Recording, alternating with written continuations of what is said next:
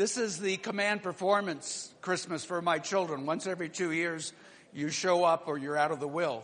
And so they are all coming. They start arriving tonight, and they'll be coming up till Christmas Eve, maybe even Christmas morning. And as they come, it has been amazing because raising them was difficult in terms of the niggling and the arguing and all this going on. But they really like each other now. And through a series of both bribes and threats, they come together. And we spend 3 or 4 days. Now, they have other friends that they'll be seeing. But we spend 3 or 4 days together. And my expectation is I can serve the driest turkey in the world because I cook it. Or I can burn the roast beef. But when they get along and you see them loving on each other, I can't help, along with my wife, but to smile. And give her a pat on the back and say, well done. Now, if they don't do that, well, that's another story. You know, sometimes the hopes and the dreams that we have for Christmas time are described very artistically, even in the commercial world. I'm going to show you 2 short videos here with a little introduction to each. But the first, if you haven't seen it yet, Apple hired Stevie Wonder and others to portray his family. They are not his family. We did research. Probably none of them are really his true family. But they are trying to just express a Christmas dream for our world. Let's have the lights come down and show that first video, please. Doesn't that just give you lots of warm pink fuzzies to be thinking about? I mean, isn't that just a beautiful commercial that helps you anticipate and maybe have expectations of this beautifully decorated house and these kids all getting along, and man, it's just great. Well, not to be outdone, Microsoft did their own. Maybe you've seen that too. And this one is about, what is it called? A flash mob? Walking out of the, they're on 6th Avenue in New York City, walking out of the Microsoft store, walking down 6th or Park Avenue, whichever it is, to the Apple store and doing a serenade. Isn't that great? Well, let's show that one, okay? And there they are, Microsoft and Apple hugging each other. Now, you'd like to say that is completely spontaneous. Nothing Hollywood does is spontaneous. It was really pushed, and there were no volunteers. They were all paid, and the children's choir was also a professional choir that they put together to do this. But there's a common message that the media is trying to present here, and it's a common message that I think is based on a misinterpretation of a Christmas verse. In other words, in that Christmas verse, it says, "Glory to God in the highest, and on earth peace to men on whom his favor rests." And the way we have interpreted it is, glory to God the way that you might have read it growing up, glory to God in the highest, and on earth peace to men. Well, that makes you think that God is working towards a world peace. And one of the great secular dreams of our world is that there can be world peace by humanity just getting along. The hymn that the children's choir was singing there was one written in 1955. It was written for a children or a youth group to sing at a retreat in the San Bernardino Mountains of California. And so it was in 1955, we'd just come through World War II, we'd just come through the Korean War, and we were already involved in Vietnam. Okay? We were already involved in a very small way there. And so they sing this, "Let there be peace on earth," and the idea with God as our Father, meaning only one God, and everybody being my brother, certainly there can be peace on earth. Later, that same theme was picked up by John Lennon of the Beatles, and he wrote a song called "Imagine." And in the second verse, "Imagine" carries that same theme. Imagine there's no countries. It isn't hard to do. Nothing to kill or die for, and no religion too. Imagine all the people living in peace. You may say, I'm a dreamer, but I'm not the only one. I hope someday you'll join us, and the world will be as one. Ooh. Isn't that just lovely? Let me read the next one. Imagine no possessions. I wonder if you can. No need for greed or hunger. A brotherhood of man. Imagine all the people sharing all the world. Ooh, ooh, ooh, ooh. You may say I'm a dreamer. And yes, he was. When you look at his life, he came from poverty or working class to great wealth living in New York City. Now, how can you ever have a dream of the brotherhood of man living in New York City? I've been there. It doesn't happen. Hey, you're in my spot here. It's one of the most aggressive cities I've ever been in. In fact, if you were to look at this dream of world peace and the brotherhood of man, in Western civilization, we have only recorded 50 years of world peace and over 10,000 years of history. And we didn't include Asia because we didn't, or Latin America because we didn't pick up on those. We really don't know their histories. What are the chances of world peace through the brotherhood of man? History tells us very small. It takes a huge, unsubstantiated faith in the human race to believe it.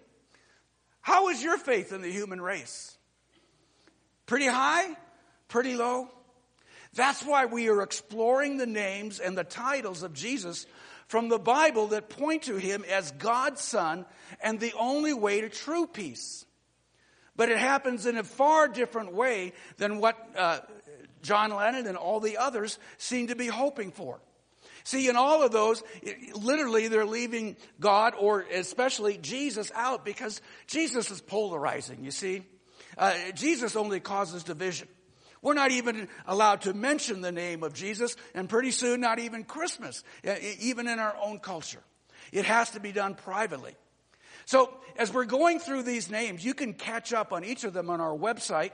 But the big point is that with Jesus, titles and names mean something. When he's given a title, it has some great meaning behind it. So this morning I'm getting on one of the more obscure ones. Another title for Jesus is the bright and morning star. Now by star, it means a heavenly light in the night. By morning, that means when it is seen and seen best. And by bright means if you're looking, you can't miss it. If you see anything in the sky besides the moon, you will see that star. Now the star as we know it is the planet Venus, which is the next planet the planet next to us on the way to the sun.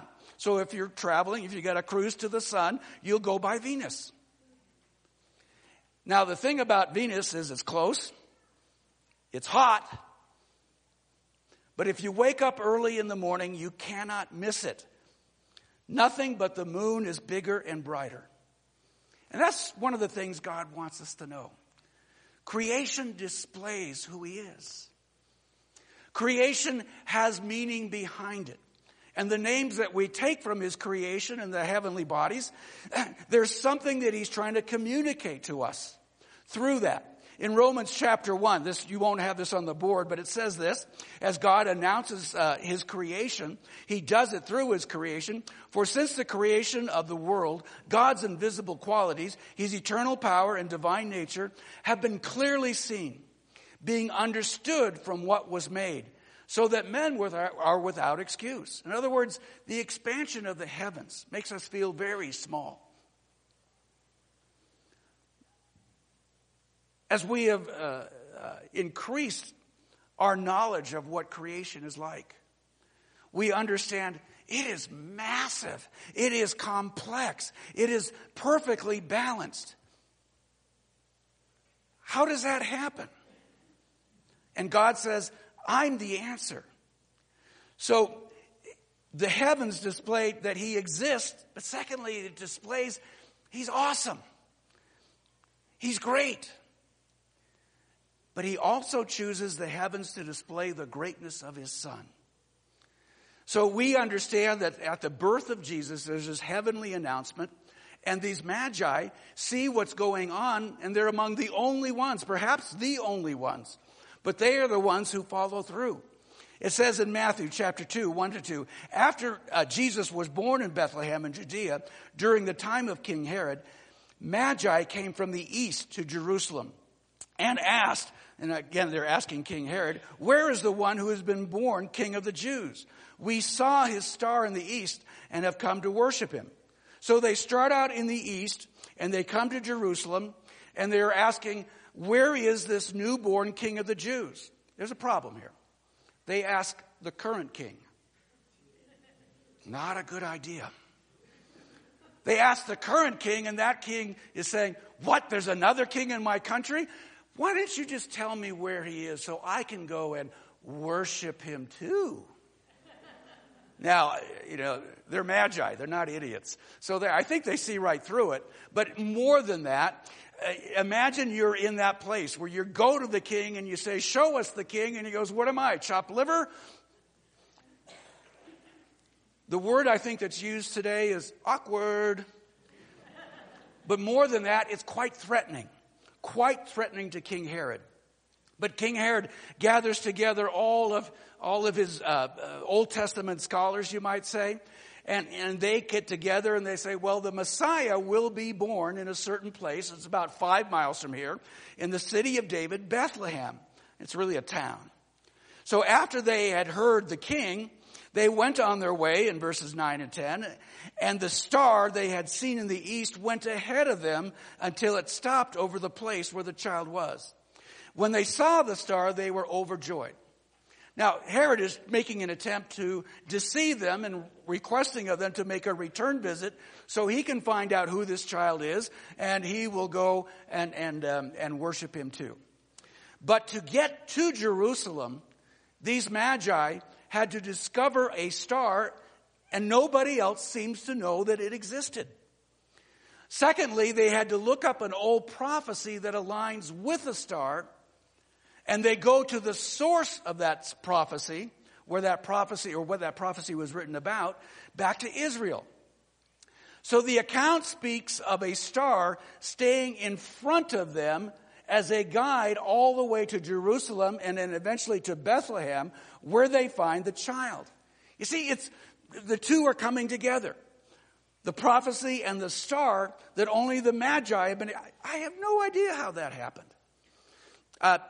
Of all the libraries that they searched out, of all of the prophecies that they were wondering, what does this star mean? I don't know if God went zip like that and suddenly that one prophecy fell right at their feet. But we know they found it. And I'll tell you what that prophecy is in just a minute. Scientists and astronomers have been trying to work at this, to put together how does something like this happen.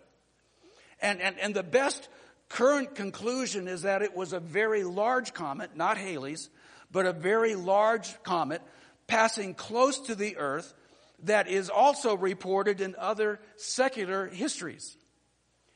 Passing close to the earth and as moving from east to west, but moving from east to west faster than the stars appear to be moving with the rotation of the earth.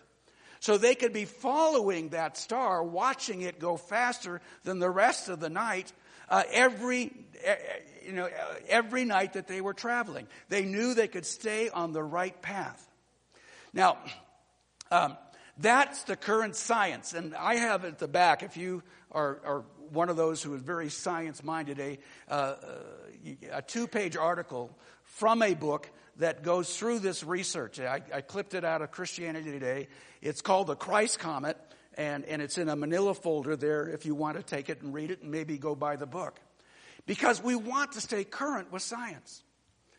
But those are the facts. How about the emotion? Do you see what they express when they finally get to Bethlehem and see the baby? It says, when they saw the star stopping over Bethlehem, they were overjoyed. They couldn't hold it in. Well, what's going on here? All that study, all that research, all those years, all of our expenses, all of this travel going on, all of these high expectations that we had. It works. We haven't done this in vain. I'm going to put it another way. This may be the best moment of our entire lives. We might have been born just for this. And apparently nobody else was. So they go to the house, and that's pretty important. They go to the house, but even then, when they go to the house, it's a common house, and they have to say, all of this has worked together so that we understand there's something going on here far beyond our understanding and far beyond our control. So they get there, and they go to the house, and Jesus is still just another little baby. Probably in a house, not in a manger. But, they're settled now, maybe a couple months. Some would say even longer. But they're settled. And so the baby's just another baby, and the house is just another house. It's not a palace. The surroundings would make the Magi feel like fools. The heavens would make them feel like God-directed wise men. That's the difference. God directed and God rewarded wise men. Have you ever noticed that sometimes some very common things turn out to be quite special in your life and you just didn't know it? We had a dog we hated. Her name was Twix. We moved here when Twix was 18 months. She was a runt of a dog, and the coyotes were salivating every time they walked through our yard. And we had to work very hard at protecting that little puppy. But that little puppy could get out and get anywhere in the neighborhood and then come wandering back. We met our neighbors through that puppy. A very common little puppy. They said, "Would you please clean up after your common little puppy? Your puppy did her number on my deck." I said, "Oh, I'd be glad to do that. My name's Jim." And I've been talking to those neighbors ever since. They never came to me. My puppy went to them. Common things sometimes have big effects and turn out to be quite special. Well, so they came to the house. They see Mary. It says that they bow down and they worshiped him through their bowing. But in addition to that, they offer their valuable gifts. And then they leave another way, following not a comet this time, or not another prophecy, but the voice of God that speaks to them in a dream. So they see a star, they read a prophecy, and they get it. They get that prophecy themselves. God speaking directly to them. That is how God announces through his creation that his son is born. Just like he announces that he exists through his creation. But in the midst of that, God also foretells through his creation. In other words, he speaks to the future and what is about to happen. What is that prophecy that the Magi connect with the comet? It is from Numbers chapter 24, verse 17 that was read this morning. A star will come out of Jacob. A scepter will rise out of Israel. He will crush the foreheads of Moab and all the sons of Sheth. Well, what is it getting at? Because it's not just what the prophecy does, but it's how they find it. The promise of God comes from Numbers, as I mentioned, and these wise men came at least from Babylon, Iraq, or maybe the Persian Empire, Iran, which would be even further for them. How did they find that prophecy? Well, 700 years before Christ was born, Israel was thrown into exile. And with them they took the books of the law and the Jews, who went to Babylon and eventually to Persia. And when they got there, their prophecies were read by all the learned scholars because they were true scientists. They were just trying to absorb all knowledge that they could.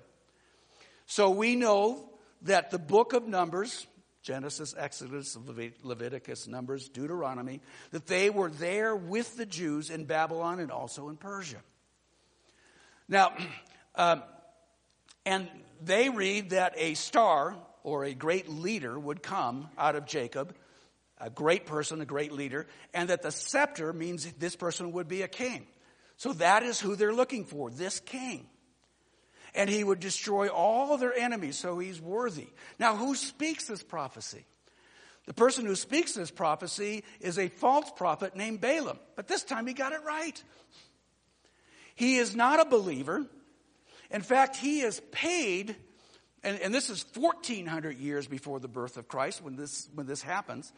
He is paid by an enemy king, and the enemy king says, I am paying you to go up on a mountain and curse the entire Israelite nation that's camped here on the Jordan.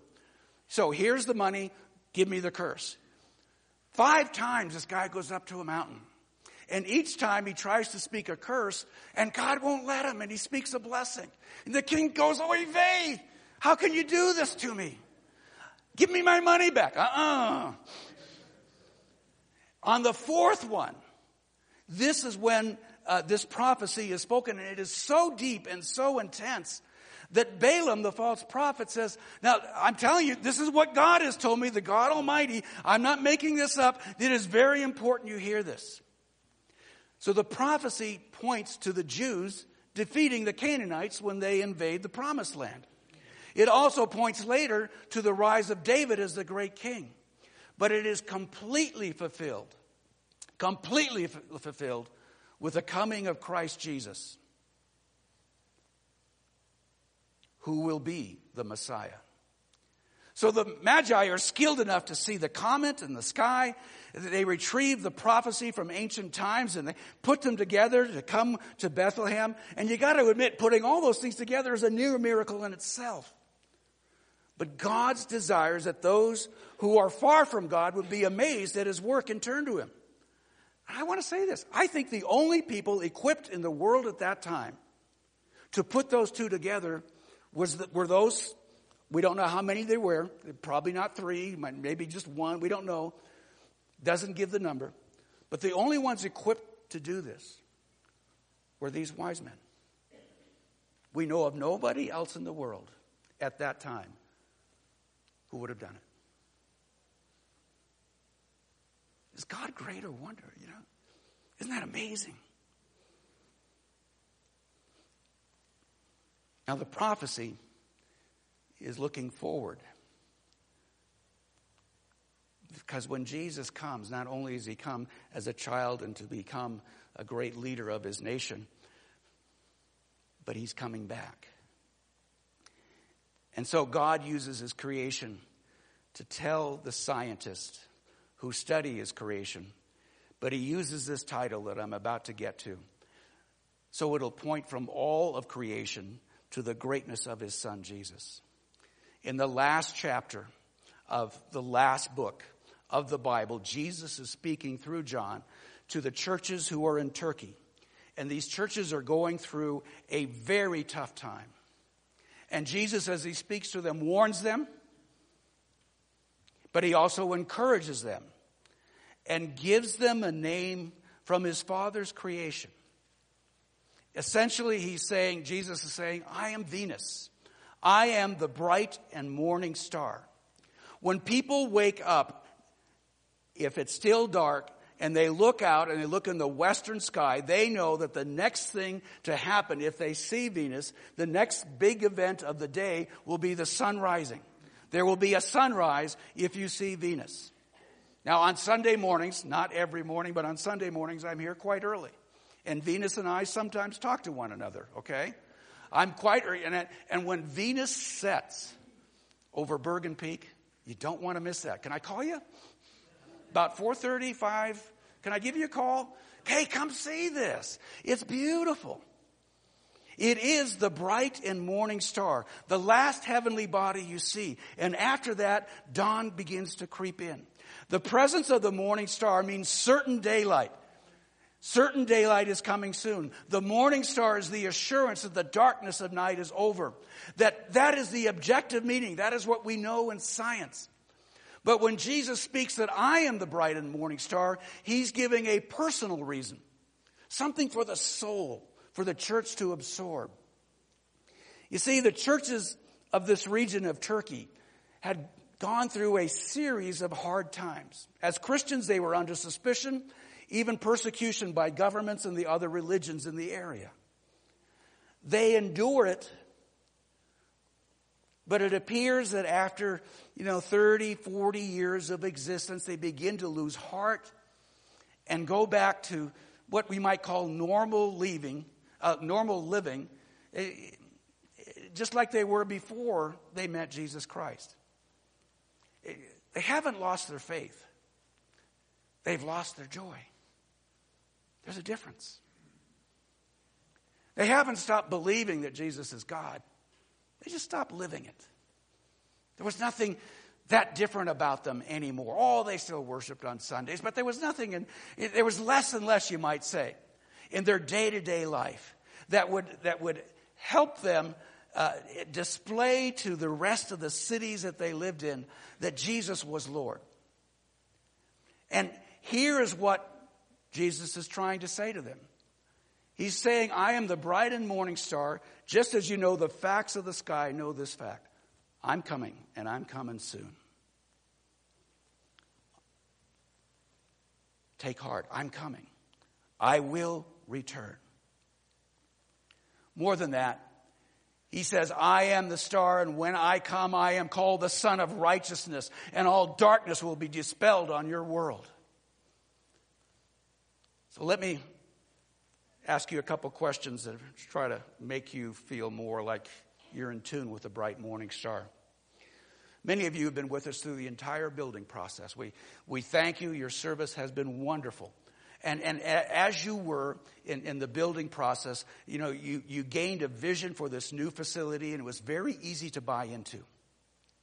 And you, like me, would drive by daily, probably me more often than you, but drive by daily, and would look at the progress, and would listen to the financial reports and the construction reports.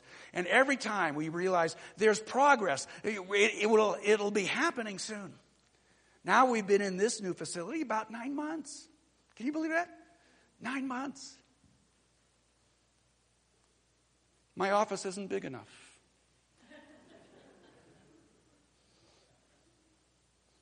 There's a lot of things that aren't working the way they should. How about you? Oh, the snow. We're not able to get all the snow up. We're starting to find the little faults in the facility that we couldn't foresee. And we're putting our focus on them.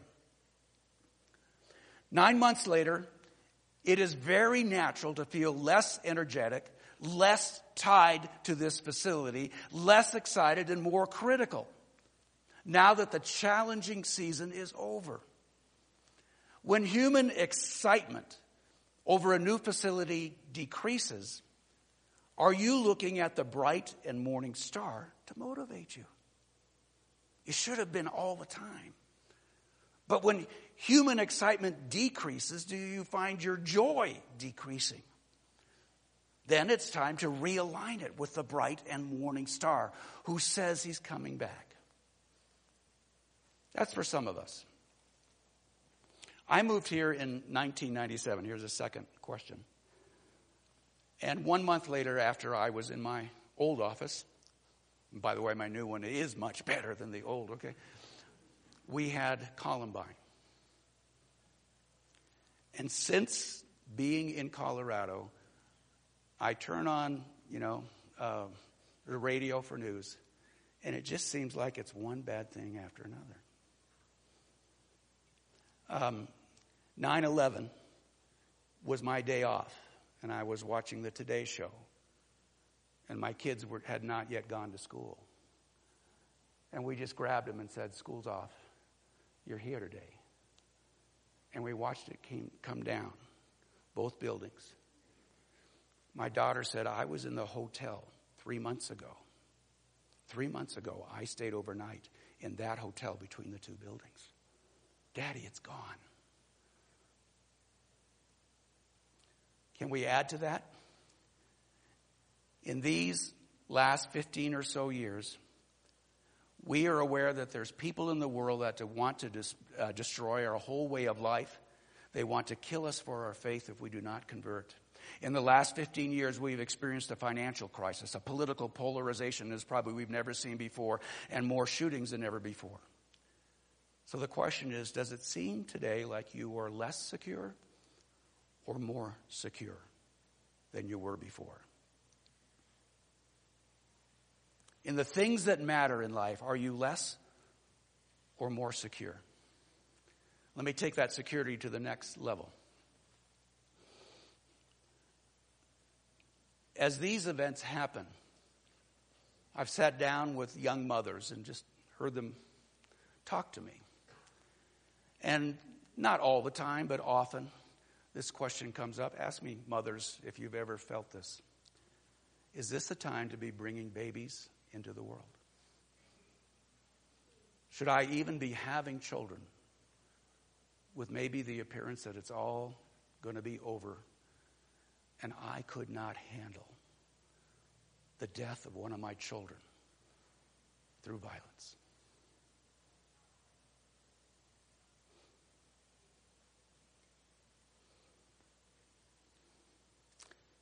San Bernardino, Newtown, Charleston.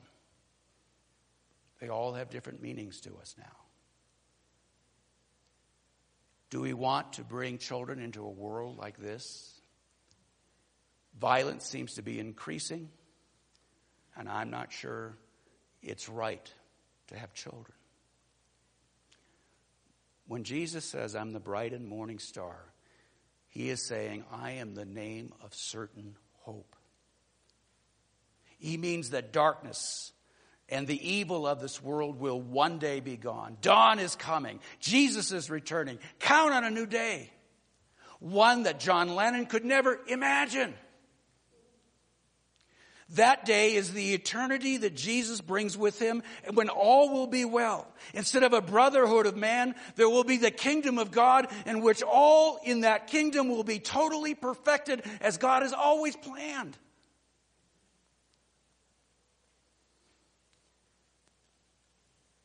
That's the bright and morning star. That is how God has foretold for us what we can expect. And so, with the bright and morning star, being our certain hope, and you're asking, is it a good time to raise children? There's never been a better time. More than that, I guess I want to say, fill them with the hope that you have as you read what Jesus, the title that Jesus gives to himself. I am coming back. This world will be renewed. And when it's renewed, your children will be dancing and prancing as if there's never been any trouble in the world. I want to say this. Have babies. Oh, I guess that command is already being done in this church at least. Have babies. More than that, teach them about Jesus. If they say to you, I'm thinking of going into the ministry, go, yeah, hurry up. Because you're getting involved in the bright and morning star. Now let me trivialize it just a bit. Knowing that it's going to be perfected, how do we approach Christmas now? And let me take you to the headlines, unfortunately the Hollywood headlines. Anyone heard of this little independent film called Star Wars Episode 7, The Force Awakens? It began with an announcement that they were going to do the next 3. It began with a release date. Then, many months ago, there was the picture of actors sitting around a living room, the actors, and we'd go, there's Han Solo. And he was going to be in the next one. There's Princess Leia. She's going to be in the next one too. Are they still alive? No. And then that was followed by trailers. And after the trailers, a 1-minute trailer and another minute trailer and another minute trailer. After the trailers came the merchandise. Man, have you got your lightsaber yet? Your T-shirts, your at-ats, all these other things. I remember my son every Christmas saying, Dad, I need this. And it was all Star Wars for 3 or 4 Christmases. He was easy. I knew exactly what he wanted.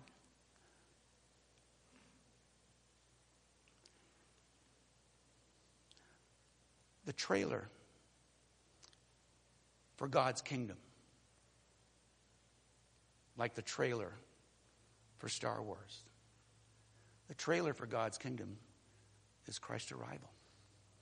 In this brief little moment, he is telling you, the bright and morning star, the completion of my plan will not be thwarted. Wow. The baby in a manger, as humble as he is the grand announcement from the heavens that God is right on target and right on time and will complete his plan as he's always described for us. And you're the merchandise.